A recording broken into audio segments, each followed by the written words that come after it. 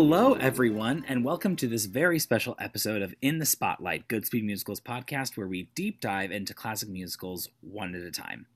Or at least that's what we'd normally be doing, but we'll get to that in a second. First, my name is Michael Fling, an artistic associate here at Goodspeed, and I'm so pleased to be joined by the woman I would choose to walk across the country with, Annika Chapin, Goodspeed's other artistic associate and resident dramaturg. Hello, Annika. Hi, Michael. It's been a while. It's nice to be I'm back. gonna say we're like back in the saddle. We had to get our recording set up. You have moved since the I've last time, moved. so if it sounds different, that's why. Yes, I'm in a cavernously empty office that has nothing in it, so it's probably just an echo chamber. It's like we're back in the old days of recording the early episodes. But Annika, why don't you give us a little bit of an introduction into what this very special episode is going to be like? Well, normally, as you probably know, if you've listened to this podcast before, we take an older musical with a long storied history and we talk about its history and where it lives in the culture and how it is as a show and all these different elements and different productions of it, et cetera, et cetera. But for this episode, we have something special that we're doing at Goodspeed, which is that we have started Goodspeed On Demand. And as part of that, we are streaming the video recording of our 2019 production of Passing Through by Brett Ryback and Eric Ulloa, a new musical that we premiered at our festival in 2018, and based on the memoir of Andrew Forsthoefel. And so we thought, you know what, even though normally when we're talking about shows, we're talking about something that's very finished, quote unquote, as much as anything is ever finished. It's been on Broadway, it's been out in the world, there's regional productions, you can listen to a cast album, et cetera, et cetera. Why don't we look at Passing Through both as a show and as an example of what it's like to make a new musical, what that process is, or at least what that process was in 2019. Obviously, theater is going to be very different whenever it comes back, but we can just look at what it is to create a new musical and what that process is, what that journey is, to use a term that also applies to the plot of the show. So here we are. And if you haven't watched Passing Through yet, highly recommend that you go and stream it for the low price of, I think, $25. It's available only through April 4th. So get on there, go look at it, watch it multiple times if you want to, or you can listen to us talk about it, and then go watch it. Dealer's choice, but do watch it because it is a gem and a joy. And especially in this time where we can't watch anything on stage for real and live in front of us, it's a reminder of what a special thing that is to sit in the audience of something new and special, and enjoy it for the first time. So that's what we're doing. So we'll be introducing a new segment or two, some features, and when we come back for season 2, some of these things will probably remain with the show. But first, to give you a brief overview of Passing Through, Annika is going to be doing the speed test. Hudson's Florex doesn't matter. Hudson's Florex doesn't matter. Hudson's Florex doesn't matter. Hudson's Florex doesn't matter. Where she gets 60 seconds to try to explain the plot of Passing Through. And this segment is probably more important than it has been in previous iterations, so the pressure really is on Miss Chapin to see how she does. But I've got 60 seconds on the clock. Are you ready? I'm ready. Days walking, high walking, craze walking, go. Okay, so Andrew has just graduated from college. He doesn't know what to do with himself. His friend is like, come to Europe with me. And then it's like, nobody walks across America. And he's like, I'm going to walk across America. His mom, not happy about it. Sets off, meets some sketchy people, meets some people who are like, no, you're finding your soul. This is great. He's heartened, even though he's bad at it originally. He meets more people. He eventually is going off. He's like struggling with some stuff within himself. He meets a girl named Carrie who is leaving her life behind, leaving her son behind. Andrew freaks out. Leaves her behind, meets Miss Emma, who's a 102-year-old Black woman who tells him a lot about history. Second act, he's keeping walking. He has to confront the fact that he and his father have a bad relationship and walk across the desert, which is very dangerous. He does this. He has this sort of emotional confrontation with his father, truly grows up, gets to the ocean, and then the walk has all made everything better for him, and he's changed the lives of the people that he's met along the way, and America is great. And that's 1 minute. That was really, really solid. I left out a whole bunch, but This is either, I will say, this is hard. This is going to be, I knew going into that was going to be either really easy for me or really hard for me, because when you are a dramaturg on a show, as I was actively on Passing Through, it's very difficult to get, like, sometimes you're in the weeds and you're like, then this scene happens and that's important for this reason. And then, so it's like, I cannot believe I didn't get completely stuck. No, it was a great overview of the story. So that will bring us to Why God Why. Why, God? Why today? Where we talk about the show's major theme. What's its governing purpose? Why are the authors telling this story? So with Passing Through, this may be a little simplistic because there are a lot of things and themes that the show is exploring. But I think central to all of them, and really what does connect all of the characters, is this idea of connection to other humans and listening and walking to achieve that on a different level. When you listen to Andrew's story in particular, when he speaks about it, he has so many pearls of wisdom about what he learned on his journey and the importance of listening and the importance of walking, and how those two are connected, and how that opened him up to experiences that he never would have imagined. But central to that, I mean, I think his journey is obviously a literal journey of walking and listening, but I think there's also a very important distinction to make between listening and hearing.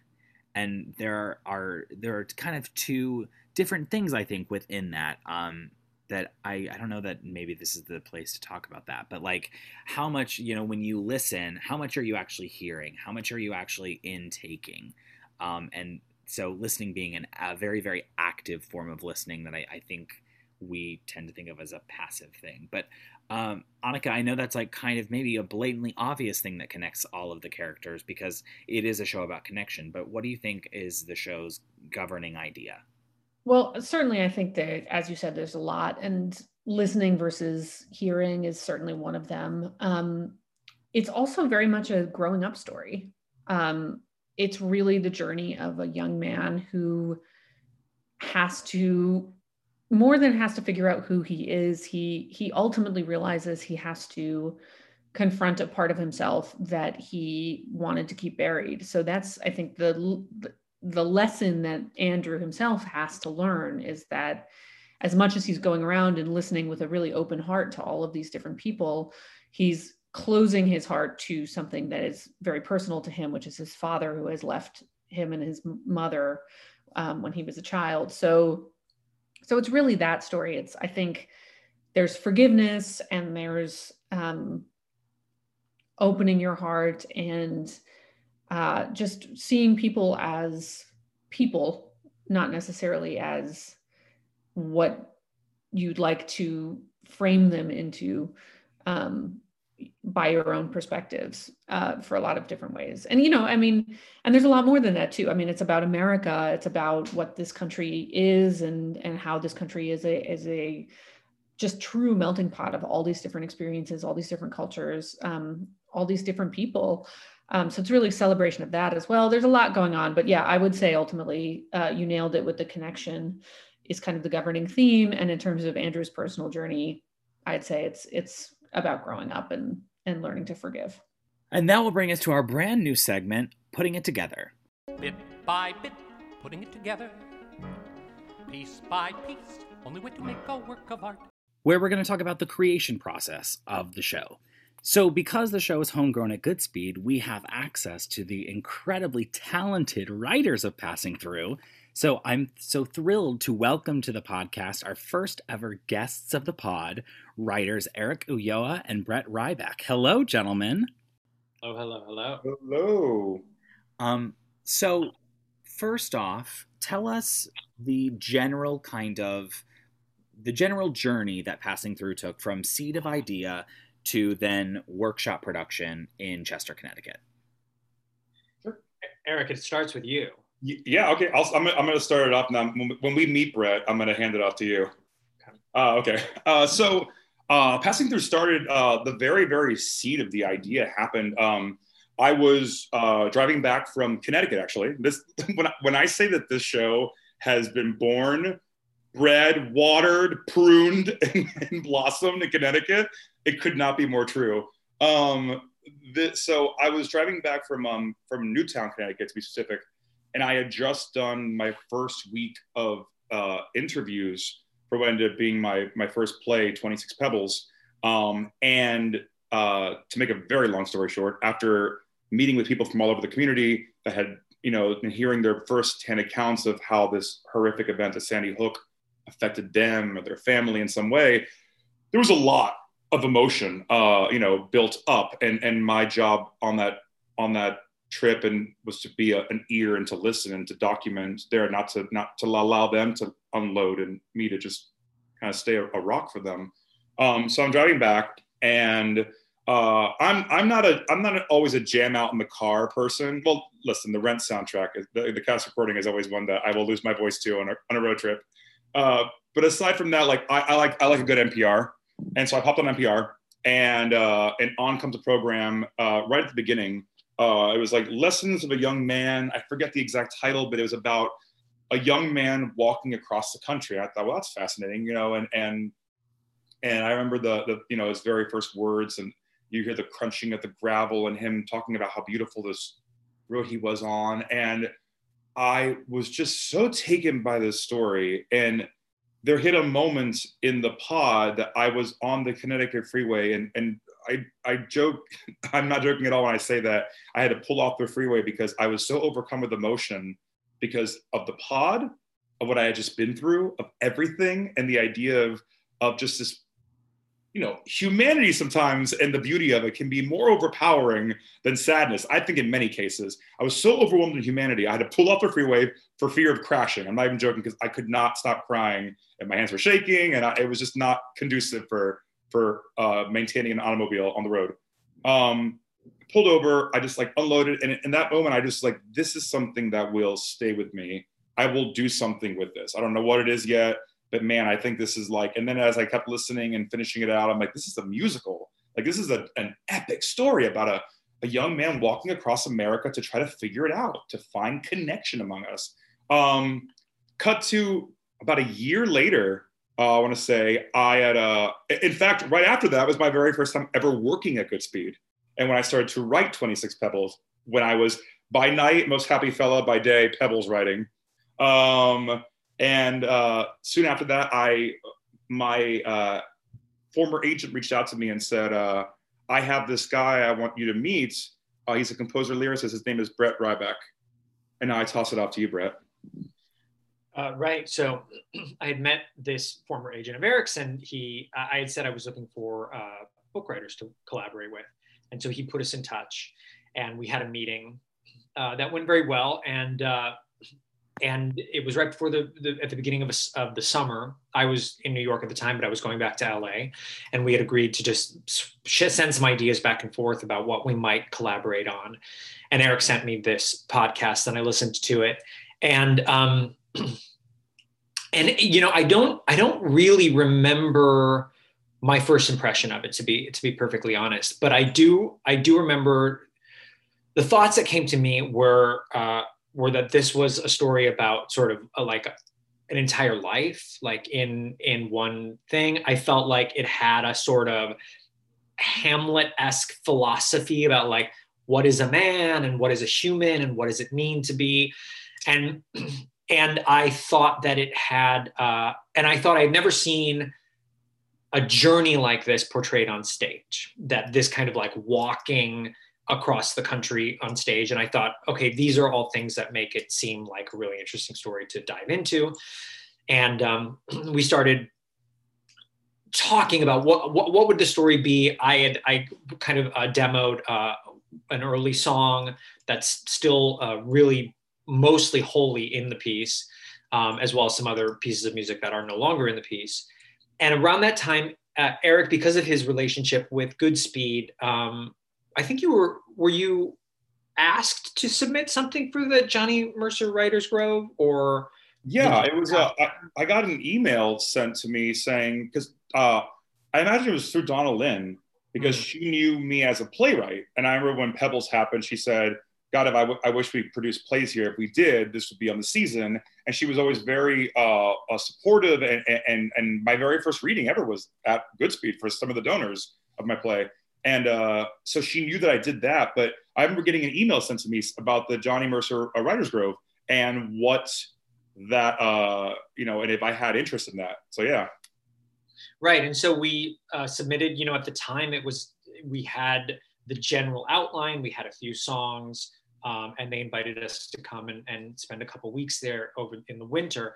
And I remember also thinking at the time, we sort of knew in the back of our heads that we were eventually going to have to reach out to Andrew, the guy who actually did this thing, and just deal with that aspect of it, because something that when you're adapting work, and especially in this case where we're adapting somebody's life story, there's just a lot of like permissions that you have to get and go through, but that's not always the first thing you're thinking of when you're excited and inspired to write something. And especially when you're two independent artists, like Eric and I mean, there's a reason that a lot of young writers write original work, is because it's just cheaper. There's less hurdles that you have to jump over and hoops you have to jump through.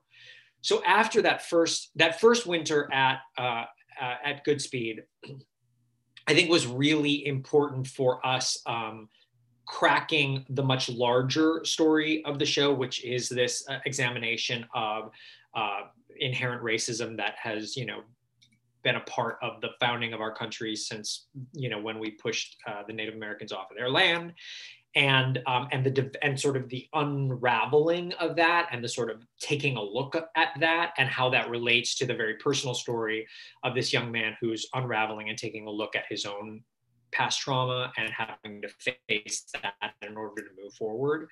That discovery happened that first winter. And I think that for us, and also for Donna Lynn, was really interesting, that sort of was like, oh, there's something else here. Shortly thereafter, we did end up reaching out to Andrew. And at the time, he wrote back and said, this is really interesting. I'm in the middle of writing a book about this, so I can't really I think at the time he thought maybe we were asking for his help in writing this musical. So he was sort of like, I can't really involve myself with that, but very graciously said, go ahead, just do it. And we'll talk. So with his blessing, we continued to work on it. And I think it was then, I'm trying to remember the timeline, that was 2015. Yeah, so I guess it was, so the second year, the 2016, we were asked to come back to continue working on it at Goodspeed. And at that point we had most of Act 1 kind of drafted, and we were starting to break into Act 2, and we used that second winter to break into Act 2. And also we did a read through of, was it just Act 1, Eric? Do you remember? Yeah, but it was just Act 1 then. But I want to hop in when you're talking about the two groves, and this is just since we're on a pod about Goodspeed and all as well, like a testament to the importance of these retreats and groves and everything. Like, because I'll tell you very the heart of the show was found in the final day of the very first or the final 2 days of the very first retreat, because that's when Brett came out of his room and said, I think I have a song for this character called Keep On Walking. And Miss Emma had her song. And in fact, we had our presentation for the end of the retreat already. And Michael Bush, who then was the dramaturg of the Grove at the time, insisted at the very end when everyone was done, you two need to play that song that you played for me today. And we played it. And like Brett said, in that moment, I think that's when Donna Lynn, everyone went, oh, wait a minute. This is deeper than we think this may be going. I actually wanted, since you brought that up, I think it's also really important just to talk about like why these retreats and things matter and why they are so beneficial. Is that really what challenged me, I think, to write that was being in the presence of these other writers. It was the first time that I had ever had the opportunity since college. I mean, I went to school for composition, so I was used to being around other composers and talking about music in that way. at least in school, but I had never really spent like this kind of concerted time with other musical theater creators, and hearing their work and the discussion that happens during the get-togethers, and then just outside of the actual work when you're just at somebody's house that night, drinking bourbon and like discussing stuff. That was like crucial to just sort of being like, oh, wow, look at what that person's doing. Look at what that person's doing. I want to try to do that in my work. And I just think that like that is an experience that is so unbelievably valuable and not really talked about a whole lot, because it's such an isolated art form and writing just in general. And you don't realize like how much that bouncing off actually informs work that you then see on the stage. And you walk into these. I mean, our week, the first week was an embarrassment of riches. When I go back and think about it, who was there? It was us. It was Stephen Aremus, Hunter Bell, Brett. I think when you and I don't know, both of us we read scenes for Michael R. Jackson of A Strange Loop 5 years before it premiered. I turned to Brett and I go, "We'll never write anything this good, but I really want to write something close to it." Because I was so blown away. We knew from him where he sang the Memory song, and I was like, "Oh my God!" And we were insisting that he played the role too. We kept telling him, "You have to play this role." But that week too, aside from like Brett said, the inspiration and bouncing ideas off of these people, these things happen. I have to give credit. I can't say scenically it's my idea. Marcy and Zena told me, take the Mother song, wrap the scene in the song. It's a conversation. That's how it is in the show. That was something they suggested, and we took it and kept playing with it, And so the second year we got into Act Two, and that fall we finally sat down with Andrew, and Andrew had finished his book at the time, and we swapped, and he gave us a galley copy of his book, and we gave him this first draft of our script.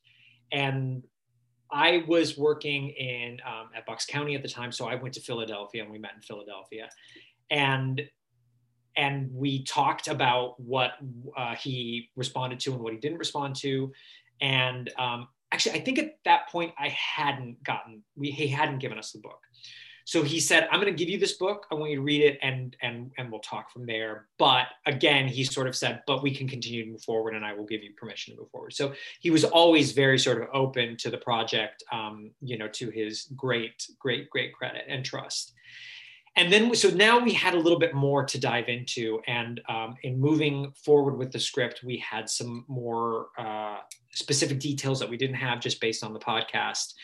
And we had been introduced to Kathy Evans, who runs the Rhinebeck Writers Retreat, and we applied to go to that and had the opportunity that summer to kind of implement a lot of those things that we now knew from the memoir, and in talking with Andrew. And we were still trying to figure out the opening of our show. So we created this whole thing that eventually we threw out. But there was like one little bit that stuck with it that was really, really crucial. And a bunch of other smaller things that fit in, especially toward the end, that got written during that time in Rhinebeck. And then we were invited, I think at the end of that summer, to be a part of the, I'm blanking on the name of it. I feel like I have Festival of New Musicals. Festival of New Musicals at Goodspeed. And that, I think, is where the piece ripened on the vine in an incredible way. You want to talk about that, Eric? Sure. We had, this was, so now we had, after Rhinebeck, we had the first full draft of the show. We knew what the show was, and we were able to take it to the festival. And for those who don't know what the festival is, it's 3 new musicals are invited to Goodspeed.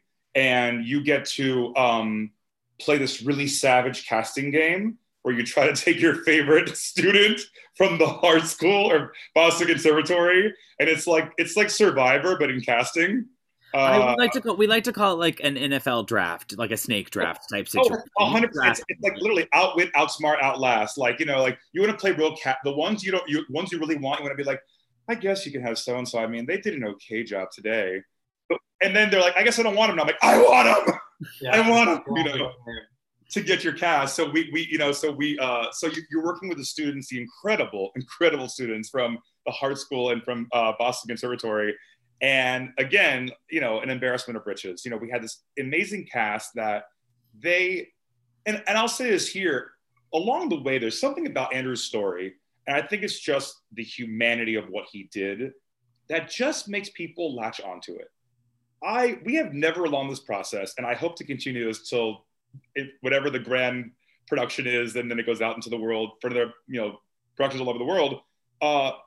It touches you in a way that you are impassioned about telling the story. And all 11 of those students in our cast were giving performances and work that could rival any professional, just giving it their all. And beyond their years.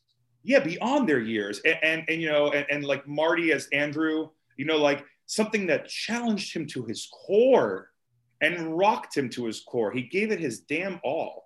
I mean, thank God, because we were very fortunate, and we had a very successful time there. We learned a lot about the show. We did the first we were the final day of the festival, and a moment I will never forget for the rest of my life was the very final chords of the final song hits.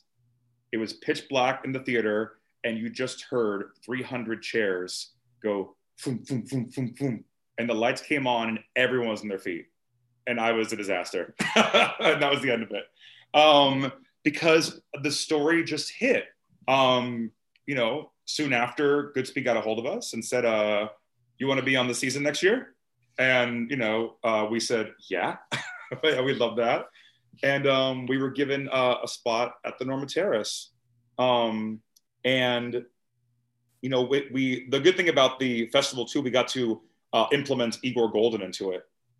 Because he and I had worked together on Pebbles, and I brought him to Brett and said, have a chat with Igor, see if he's somebody that you resonate with, and let's test him out at the festival. These are the best ways to do, these to create these relationships, to see how you work together. That's the only way you're not going to know through a conversation. You're going to know through experience. So we had a great time there. We created a lot of great stuff, and we were then chosen for the season at Norma Terrace in 2019 for the summer. Prior to that, we had a workshop in the city. So we got to then hear the show with the cast, and I say professionals in the sense of working actors, salaried actors working under in a union, and people that were also age specific. Our cast, as wonderful as they are 20, 21, 22. So we got to hear it there, and then take it to Goodspeed, and then implement a choreographer, implement a set design, a costume design, a lighting design, orchestrations, and that's where I'm going to throw back to you, Brett, because that's where I think the show took another huge life. Right. So when we were trying to figure out who we wanted to have orchestrate it, and I had always had my sort of heart set on August Eriksmoen, particularly after hearing his work in Come From Away. And then I think I saw that first, and then I saw Bright Star, and I was like, oh, this is the guy. And I knew August. He had music directed a show that I had done at workshopped at La Jolla a few years prior. So I'd been in touch with him, and just kind of off and on. And I remember, Donna Lynn said, well, let's just reach out to him. And it was very, serendipitous kind of experience, because when I had emailed him to sort of say, hey, this offer's coming, but he'd never gotten that email. So he just had this offer from Goodspeed, and he was like, what is this show? I don't know. And he was like, he listened to the demos and was like, wow, this is really great. I don't know if I can do this, but I'd like to just meet this composer. And then realized that it was me, and was like, oh, and then went to email me, and then saw the email that I had. And he's like, oh my God, I totally missed this. But it was kind of amazing that he did miss it, because he just came to it in a very organic space, and just did an incredible job. And I will always be so grateful for the opportunity to have gotten to work with him so closely on this.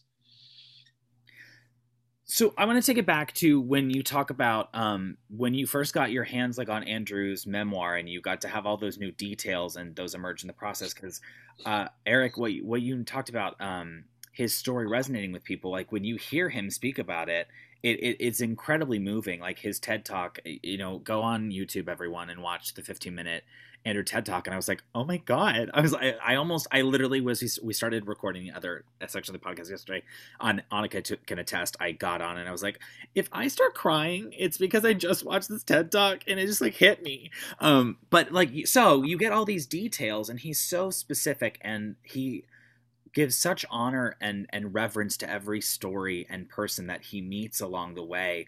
How does that inform what you already did in terms of the characters that you've like expanded on and done? And how do you honor that once you kind of know how intimately and truthfully he documents their stories along his journey? How do you reckon with that? I mean, I guess at first the weird kind of like kismet moments that I was like, oh, this is, I as much as I try not to be, I'm a superstitious Cuban. My God, I can't help that. So like, I'm like, look for the signs.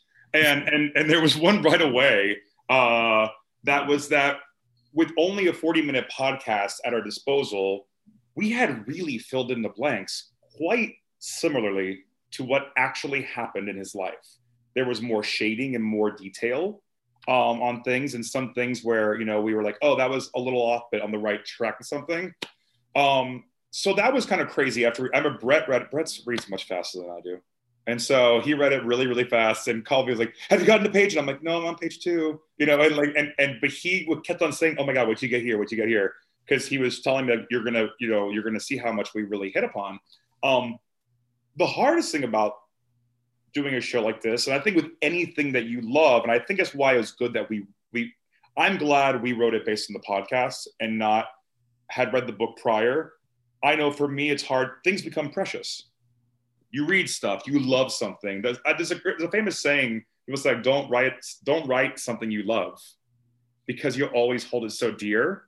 I don't know if I fully agree with that, but I do understand the preciousness. So, and there are stories in this, and I don't want to spoil anything because then you won't know what's in the show. But when you watch the show and then you read the book, you'll see there are some stories, especially out in the West, when he goes out West, that really just rip my soul in half, but they don't work in the musical. They would not work in the musical. It would take you off course. Yeah, it's difficult. As Eric said, we were fortunate because we had the spine of the story that came from the podcast. So we sort of had the general, beat to beat that Andrew had also put together. And so we had that to ground us, but that then also limits us in our scope. It's the endless battle of adaptation. You have to decide, what do you keep, what do you not keep? And the good thing, the thing that was a huge relief to me when I read the book was that Andrew was such a good writer. I was really concerned that the book just might be mediocre or bad, and that would somehow be misaligned with what we were trying to get out of it. So you're right, he had these incredible details. And for me, that allowed us to just further flesh out the themes that we already felt like we were telling. And one of the things that I often think about, which is still very true to, his memoir and also the podcast, which is that this is so from Andrew's point of view, but like a major player in him doing this whole thing was his mother. But she's like, even in his book, like he tries to give her as much due, but then you meet the woman and you're like, there needs to be books about her. She's just an incredible person. And so it's like, and I, every time I watch the show, I'm always like, yeah, there's no way, like we get a thimble of mom in this, but like, that is such an explosive. So, but it's just the, it's the necessary challenge of adaptation. Yeah. And you have to combine people, it's also too, a lot of our characters are amalgamations. There's a lot of our characters that, if you read the book, you'll go, oh, this, oh, that, oh, that. And you go, and it's 7 people pushed into one or something like that because they all came from the same tribe. And so we just kind of pushed them together into one to create that person, why them, why along the way, why, and then it keeps going. Well, speaking of what you keep and what you don't keep in adaptation, so this show has had sort of a relatively small time frame for some new musicals in terms of its development. And obviously any new show is never like really kind of finished. It's never like done in the world. So could you talk about a specific change that you made at one point along the way and something that you still have on your list that you want to work on?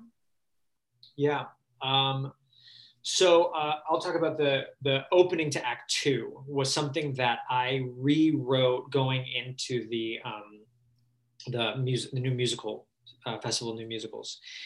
And what used to be there was a similar-ish type number that was also called Passing Through, because I sort of knew that I wanted there to be a title song, or at least something close to a title song, and that it would probably open the second act.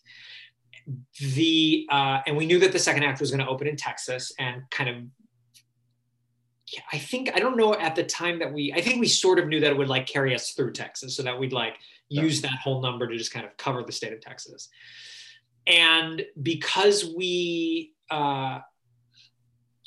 when I first wrote it, we just were kind of still we were working off the podcast. We didn't have the memoir, and we were sort of in imagination space.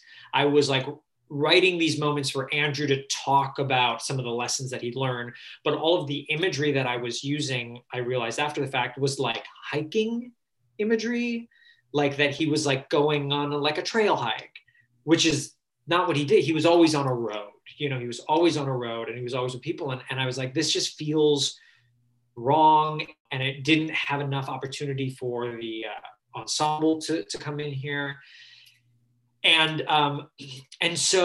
it didn't, I think after reading the book, I knew that I needed to introduce, because Act Two was really about getting him to the desert and getting him to face death. So I needed to introduce that idea at the beginning of Act Two in some way, shape, or form. And so anyway, so I that's where I came up, the refrain of the piece goes, and when I die, I want nothing for to cry. So the idea of like him starting to think about his death, think about his mortality, think about what he's leaving behind. Also scattered throughout the book were all of these, Andrew talks about the different types of walking. And in reading that, I was like, gosh, I'd love to do something with this. And so that then became this really great moment in that Act Two opener, where he just kind of talks about, sort of patter sings all these different types of walking. That was really fun. Eric also came up with this idea that he would go through Jasper, Texas, which happens to be a butterfly capital. And so we wanted to use those characters to kind of start us off and have something fun and fun-loving at the top of the act.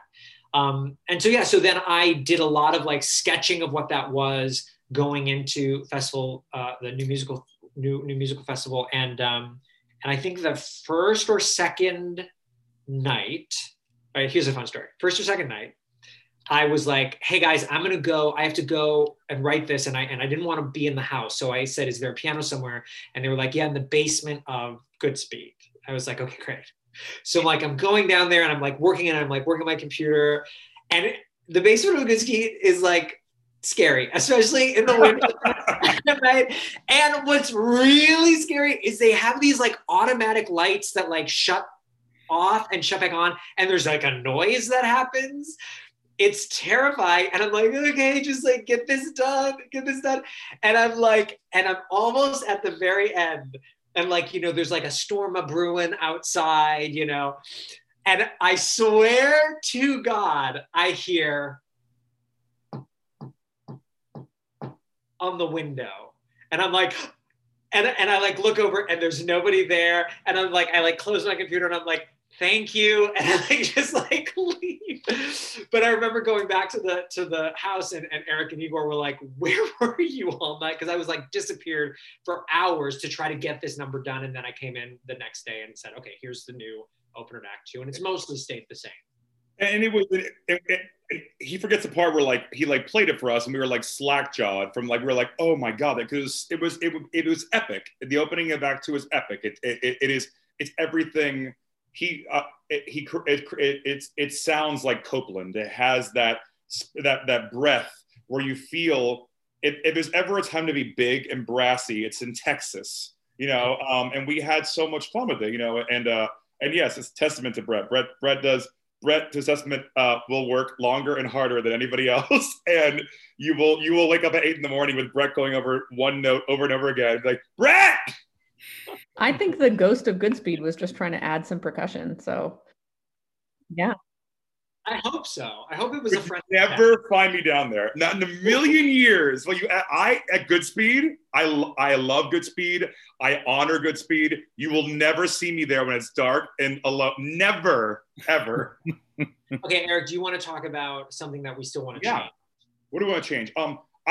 Again, I don't want to go into specifics because, as you know, for those who want to watch, but there's, we learned a lot in the show, and what are things to we want to broaden a bit of the universality of the message of what he's really kind of going through and what this means for, I think it's definitely a big,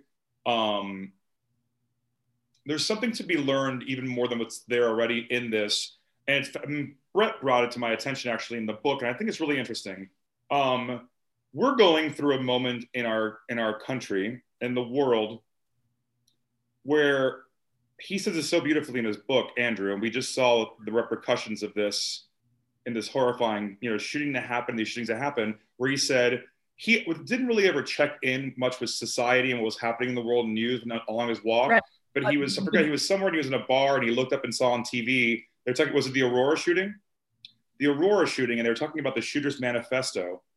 And he heard it and looked at it and said, oh my God, those were the same questions I was asking myself before I went on this walk. And the interesting thing about what are we doing with our young men in this country?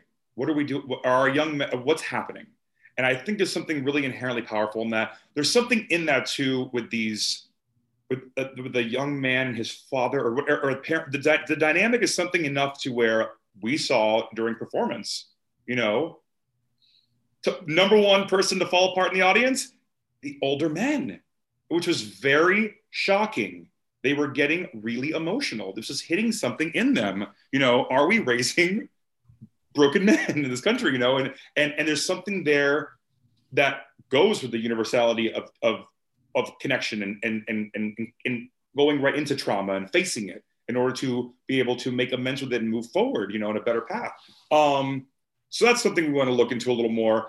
Some scene flip stuff that we think, one in particular in Act 2 that I think will really send the show on a better trajectory. So you go, oh, that's the finish we want to get. An expansion of a song in Act 1. Like an expansion of one song and trimming some songs in Act. Yes, an expansion of one song in Act 1 that would give you a better sense of traveling. So he will have traveled a bit before we get to a certain point. But little things here and there, no big overhauls, as far as, which was nice. Even like I had not seen it in, Brett has the bravery of watching the archival when we got it. Those are very hard for me to watch because even as beautiful as the one everyone gets now, which is just stunning, this production, it's so beautifully filmed and the sound's so good and everything. It's very permanent for me to watch. And I finally sat down this past Monday and I watched it. I figured if the world's going to watch it, I have to watch it. And I was very pleased with what I saw and said, okay, you know what? Even a year later, the changes we thought about afterwards still apply in that way, but there's nothing in there. I was very happy with what we were able to accomplish when we were there, and the show that left is, I think, will be the show mostly people will one day, see in a fully realized, I was very pleased with it. First off, I could sit and talk to you both about it all day. This is exactly the kind of conversation that we wanted to have. So thank you for joining us and sharing some specifics about the journey. And, we're thrilled that it is the premiere of Goodspeed On Demand and that we get to share it with the world. And I think I speak on behalf of everyone who has seen it. And I know I speak on behalf of Annika when I say, please get a cast recording so we can continue to listen to it all the time. I keep telling Brett, they got to get that like cast recording of that concept album or something like that, so everyone can get like addicted to the score and not stop singing it. The Passing Through mixtape. Whoever has funds. Who's got the coins? Okay, well, thank you all for joining us, truly, and we'll see you soon. Thank you. See you soon. Yeah, guys, this was really great. It's so delightful to see your faces, and Just like a reunion. yeah. When you want to be at. So now, Annika, why don't you take us into the words and show us what's inside These Days Are Gone. What's inside? Everyone wants to know what's inside. All right, let's dive into These Days Are Gone. This is a song fairly late in the second act. Andrew has traveled all the way to New Mexico, and he is going to have to face the desert, which he's very afraid of, but he's also going to have to face the end of his journey and figuring out what else he's doing in his life. And notably, he has been ignoring increasingly the reality that he has a problem relationship with his father, who he chooses not to speak with because his father abandoned the family, and he feels very betrayed by that and has decided he doesn't want to have a relationship with his father. But this is increasingly present in his life and his mind. And at this point, he has met this old ranch hand named Dennis, who owns the ranch where Andrew is staying. And they're having a conversation, and over the course of this conversation, it is revealed that Dennis doesn't have any kids. He has this whole ranch that he's starting to be unable to tend to himself, and he has no family, no one to leave this ranch to. So in this very beginning moment, Andrew has realized that this is the case, and so this is where it starts.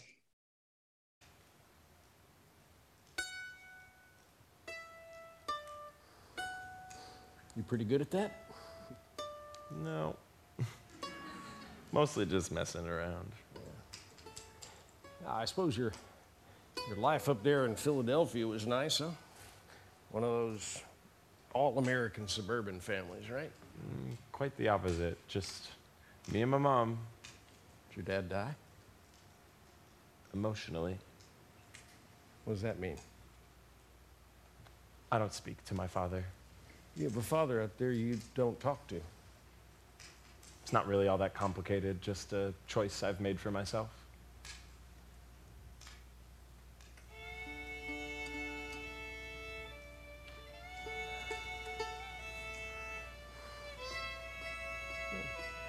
It's nice having music out here again. I used to piss around on the guitar a little bit, but I'm afraid these don't allow that no more. So already we have a lot of information here. First of all, Brett has done this gorgeous thing, which is to have this song really be seated in these three notes that Andrew is playing on the mandolin. And this is such a smart thing to do because obviously Passing Through is based on a real story. It's based on a real thing that happened. Andrew, the real Andrew, really did walk across America, make these recordings of different people. And here we have this blending of reality and music. So Brett is starting this song with something that's diegetic, that's actually happening in this world. Andrew, the character, is playing the mandolin. And then it's being taken up ever so gently into the world and being turned into this song. So we get this beautiful kind of mix of realism and music here that just gently leads us into it. And what I also love about this too is that it's very representative of Andrew. We get these three notes that he's beginning, and then the accompaniment, the orchestrations pick it up, and Andrew starts playing something else on the mandolin. And that's just a little beautiful symbol of what Andrew does with all these people that he meets. You know, maybe he asks a question, he plants a seed, he starts something. It gets picked up by the world, by the people he's talking to. And then he just settles into something that's more supportive. He's there to listen. He's allowing this song to transfer from being something that he's doing on the mandolin to something that Dennis is singing. And it's just such a beautiful little moment for that. It's based in realism, but then it switches to this sort of memory in this conversation. And it's very, very pretty. So here's a crazy old man story for you. The proud young man who carved this land right into the way he set out to. and in doing so, never had a family. The man who forgot to make this ranch a home. Just the other day, I was 20, anxious to grow up and set out on my own. I used to think the days were long and plenty. Being young is all I'd ever known, all I'd ever known. And this is the first verse, and we get a real sense of who Dennis is and what the tone of this song is. Kind of a country western feeling, but a gentle one, a little bit of folk, appropriate for where we are, which is New Mexico. But also it's this beautiful bittersweet melody, and we have Dennis here singing about being young. And it starts out with this brilliant thing, which is just the other day I was 20, which is kind of a charming thing for someone to say. You know, he is talking to Andrew. It's, oh, you know, you do say that sometimes, like, oh, yesterday, it was 40 years ago, what happened? But at the same time, it's a really good indication of how time feels to Dennis. This song is a lot about time. And he's giving us the indication that time is not linear. It's not accurate. It follows its own rules. Sometimes it does feel like that. You know, yesterday was 50 years ago. That's not possible. And yet it's also extremely what it feels like. And the years track by like telephone poles. 14, 15. You fret the time and set your goals as it slowly marches on. These days are gone. These days are gone. These days are gone. So in this chorus, we get so much. First of all, one thing that I really love is that those three initial notes that are in the mandolin, which are descending, now have sort of been reversed. There's the echo of them in reverse in the years track by. It's building up. And that's totally correct because Dennis is singing about youth here. You know, the years track by, like he's thinking of himself when he was a young man instead of who he is now, which is an old man. So it's building up, it's full of energy and growth instead of the opposite, which is sort of falling down. A little bit of a musical reversal there. And then there's another brilliant thing that happens here, which is that the lyric here is the years tracked by like telephone poles. And as he does that, 14, 15, he leaves ample room between them. He just lets those phrases be on their own for a while. So there's musical space between 14 and 15. We can feel the waiting in that. So this is youth. So just remember that. And then we get this beautiful triple repetition of these days are gone, coming right after that big note of marches on. And this little bittersweet fall takes us down to the reality. We can hear a little bit now that Dennis is kind of fading into his memory a little bit. This song is as much for him as it is for Andrew.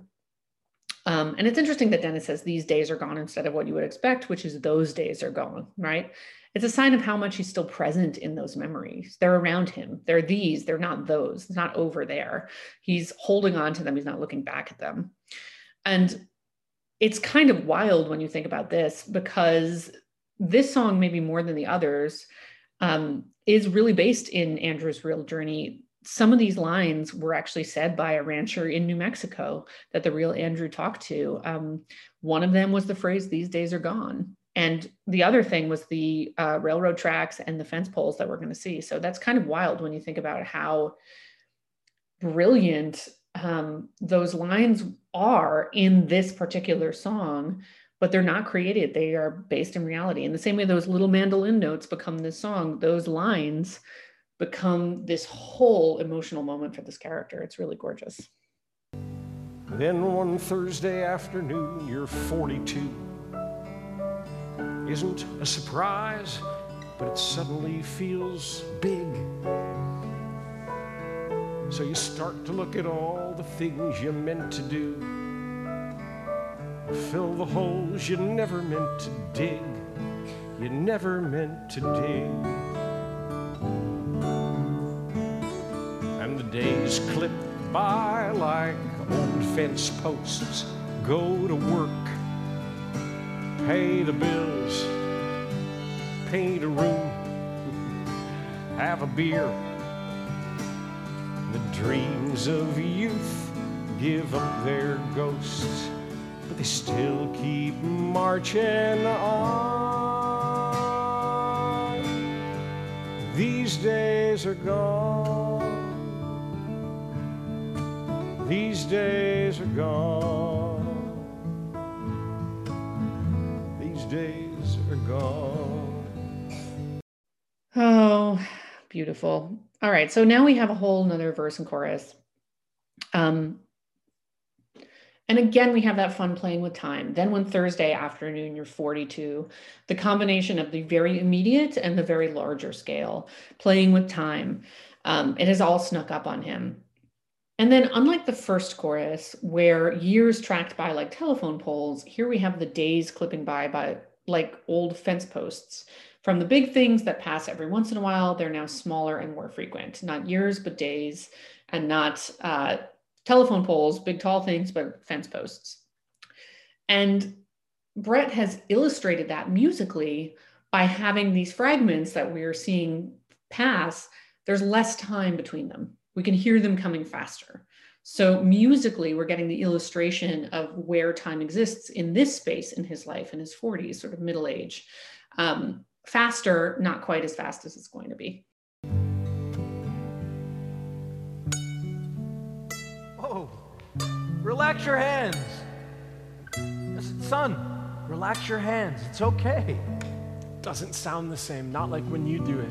Well, it takes a second, son. I didn't master it in a day. Now, first off, with the mandolin, it's 2 strings you pluck. Here, try it again and pluck these 2 bottom strings. Like that? Perfect. See how much better it is with 2? And now the time speeds by like a railroad track. Yesterday, long ago, summer sun, winter snow, watch it come, where'd it go, where'd it go, where'd it go? And you know it's never coming back, 'cause it won't stop marching on. These days are gone. These days are gone. These days are gone.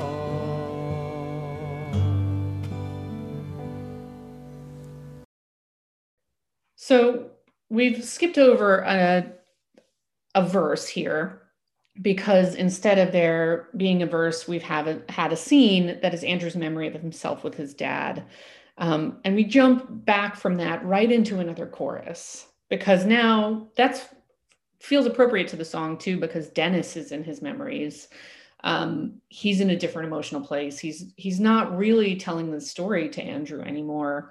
And we can feel that this one has a different feel than the other choruses, which felt a little more contemplative and melancholy, a little bit more a man telling a story to this young guy who's visiting him, basically. This one's faster, has more energy, and you can really hear a little bit of anguish there. Dennis has gone from someone who is at peace with his life, who's telling the story of like how time works. Maybe he's a little rueful, but he's not upset at all.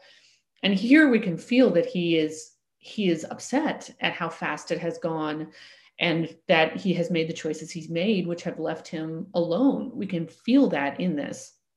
And of course, we go from telephone poles to fence posts. Now we have time speeding by like a railroad track. It's so good. It's so detailed and perfect. It's smart. It's just, I just love this part so much.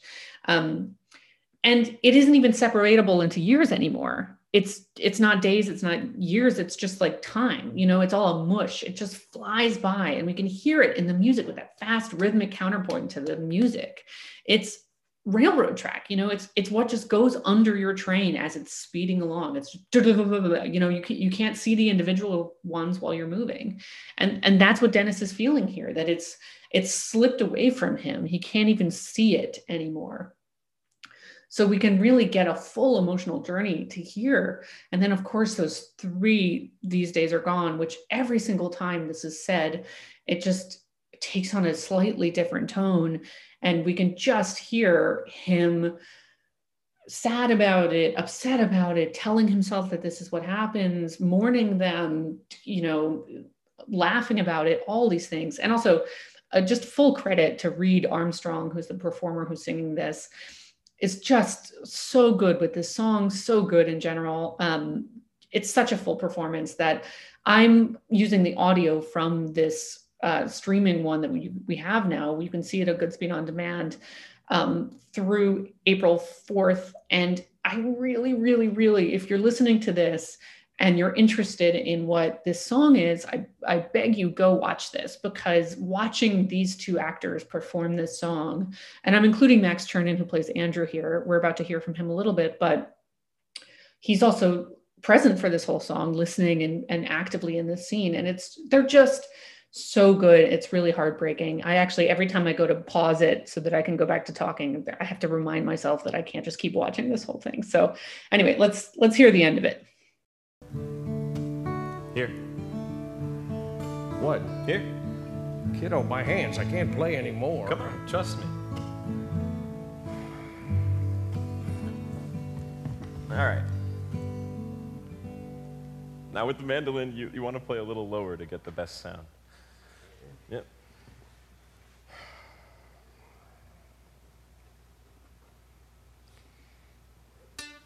Relax your hands.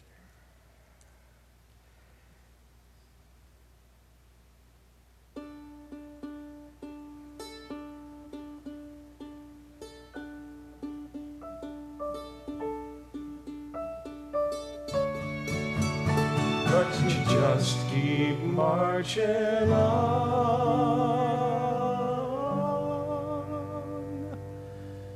till these days are gone. These days are gone till these days are gone. These days are gone.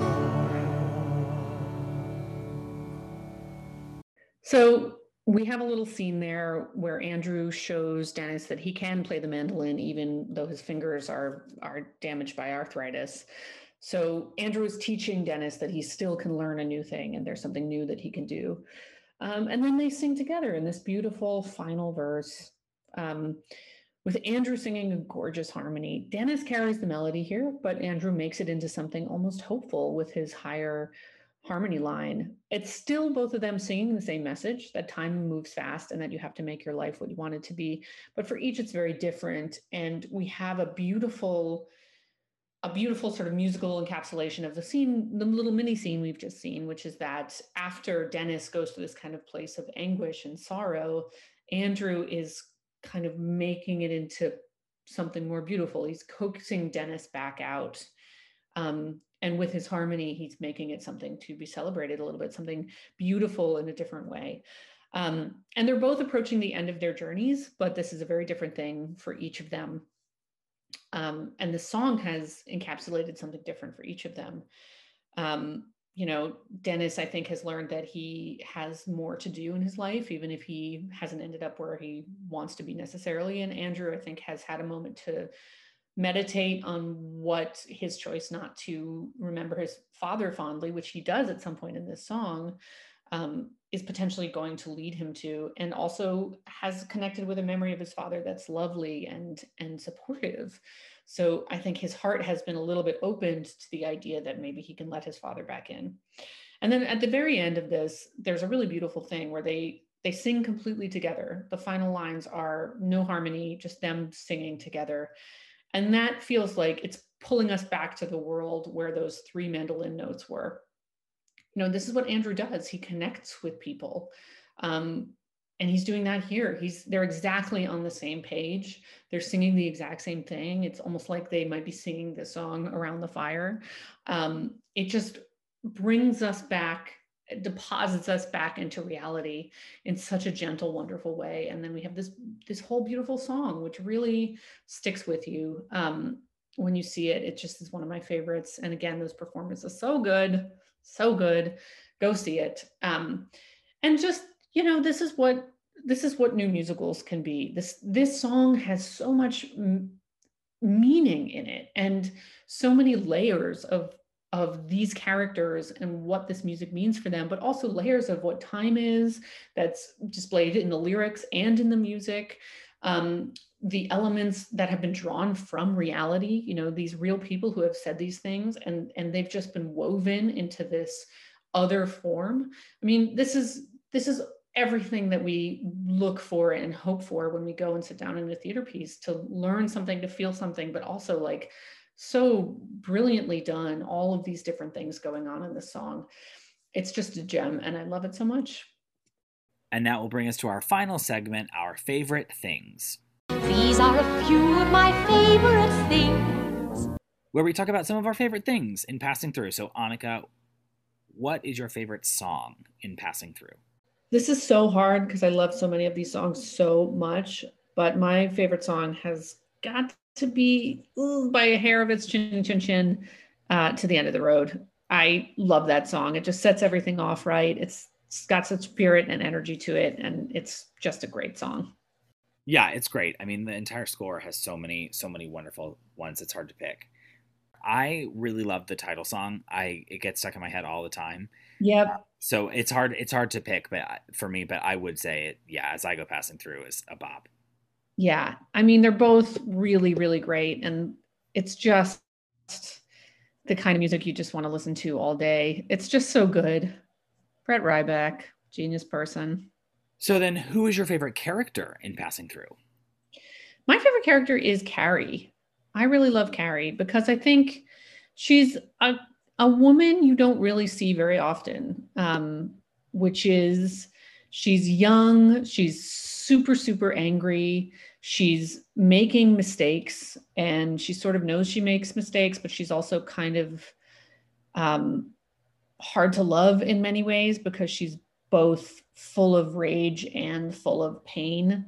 And I just felt like when I saw this character for the first time, it felt like I know people who are like this, people who are just making terrible decisions in their lives because they are so paralyzed by this combination of pain and rage. And it's such a beautiful thing to see on a stage, someone who is that complicated and feels that real, and is not often what you see, especially not for a woman.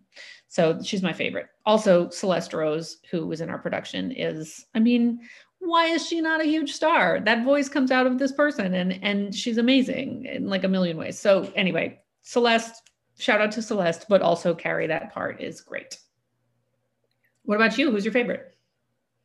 I mean, how can I not say Miss Emma? Miss Emma rocks. I mean, I love her. I also love to talk about the actors who play them. I love Jennifer Lee Warren. She's such a delightful human and just good person on this planet. But I think her portrayal of Miss Emma is so wonderful. And the fact that she's 102, and yes, she was on the Smucker's jar, and like all the little one-liners she gets, I think are great. And of course, the emotional apex of the first act being her number, the Act 1 finale, is incredibly moving and just wow. So I have to say, looking for the moments of grace, and the lesson that she teaches Andrew of looking for the moments of grace, I think is really valuable. So I have to say Miss Emma. Miss Emma is such a great choice. She's such a great character. And she's one of the few characters like Andrew who is based really on a real person. I think the real person's name was Miss Emma Lou Daly, and she was in reality only 91, just a spring chicken, but clearly a woman who very much affected the people around her. And so I'm so glad that she's being honored in this way by being in the show and being played by the great Jennifer Lee Warren, who is also I mean, if I start to get into how amazing this cast is, it's like we're going to be here for 40 hours. They're all so good. So what's your favorite miscellaneous thing about Passing Through? So I have a very specific one, which is like one of my favorite theatrical moments ever. And this is a really shout out to the director of Passing Through, Igor Golden. He did a thing when we did our festival production that was so brilliant that I love it so much. And he did put it into the show, but in a slightly different way, which is basically the moment when Andrew is lost in the desert and he's panicking and he's singing and he's just looking for where he needs to go next. Igor did this amazing thing where so when we do the festival, they're staged readings, but there's no set. It's just chairs and it's all people in street clothes on stage. And Igor had set up the chairs so they were at all different sort of angles through the course of the stage, on the stage. And in the moment when Andrew is trying to find his way, all these ensemble members were standing at their chairs. And then finally, there's a moment where they all just slowly start to sit. And the only person who is still remaining, besides Andrew, who is, of course, at the front of the stage, is in the back of the stage. The actor who is playing his father is the only one standing.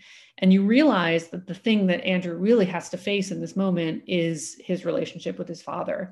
And it was so beautifully done. And I'm just getting chills thinking about it because it was such a perfect way to use staging, and obviously nothing fancy, no set, no costumes, just purely how to use people to direct your attention to what the story is and the next step of it.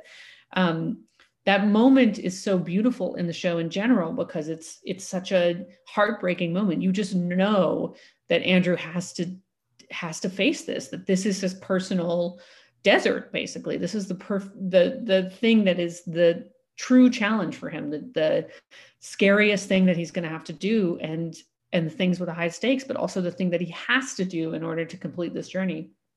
And so it was just such a beautiful moment. And when we did it in production, and we obviously had a little bit more set, he really kind of recreated that moment where suddenly it was Jim Stanek who played his father, who was there in that same way, where it was just suddenly this realization in the audience that, you know, this is who he had to talk to. This is what was next. And also because that moment is a little surreal, like his father is not really there. He's in the middle of the desert. This is in his head in many ways, but it all just made perfect sense. So that moment is my top moment.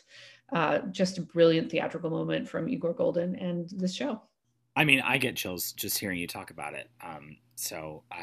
That's a great one. So my favorite miscellaneous thing is learning about Andrew and his story and this journey that he took and what he learned along the way. The show does such a great job distilling it down to a musical form, but if you get the book and read the book or listen to the podcast or his TED Talks or various things, he's such a fascinating and wise young man, and just like what he learned on his journey, I think is so incredible and thoughtful and worthwhile to think about and to listen to. So I think getting that message and story out to as many people as possible through Passing Through is a wonderful, wonderful thing. Well, that'll wrap it up for our deep dive into Passing Through. Again, you don't want to wait. Don't wait to book your ticket.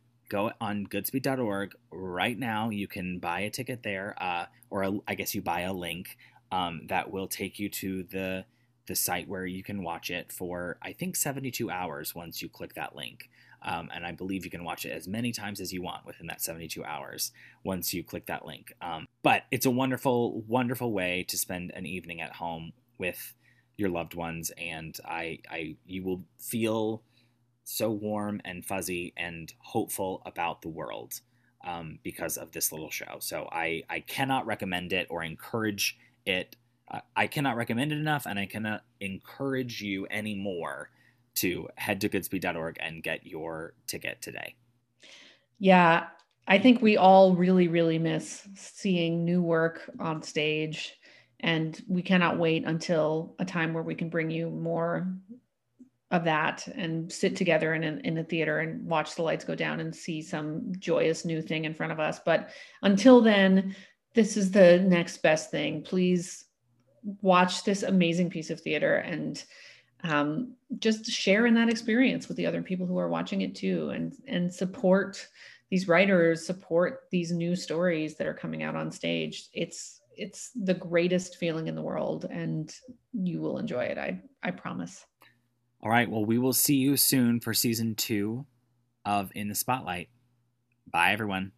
Bye, everyone.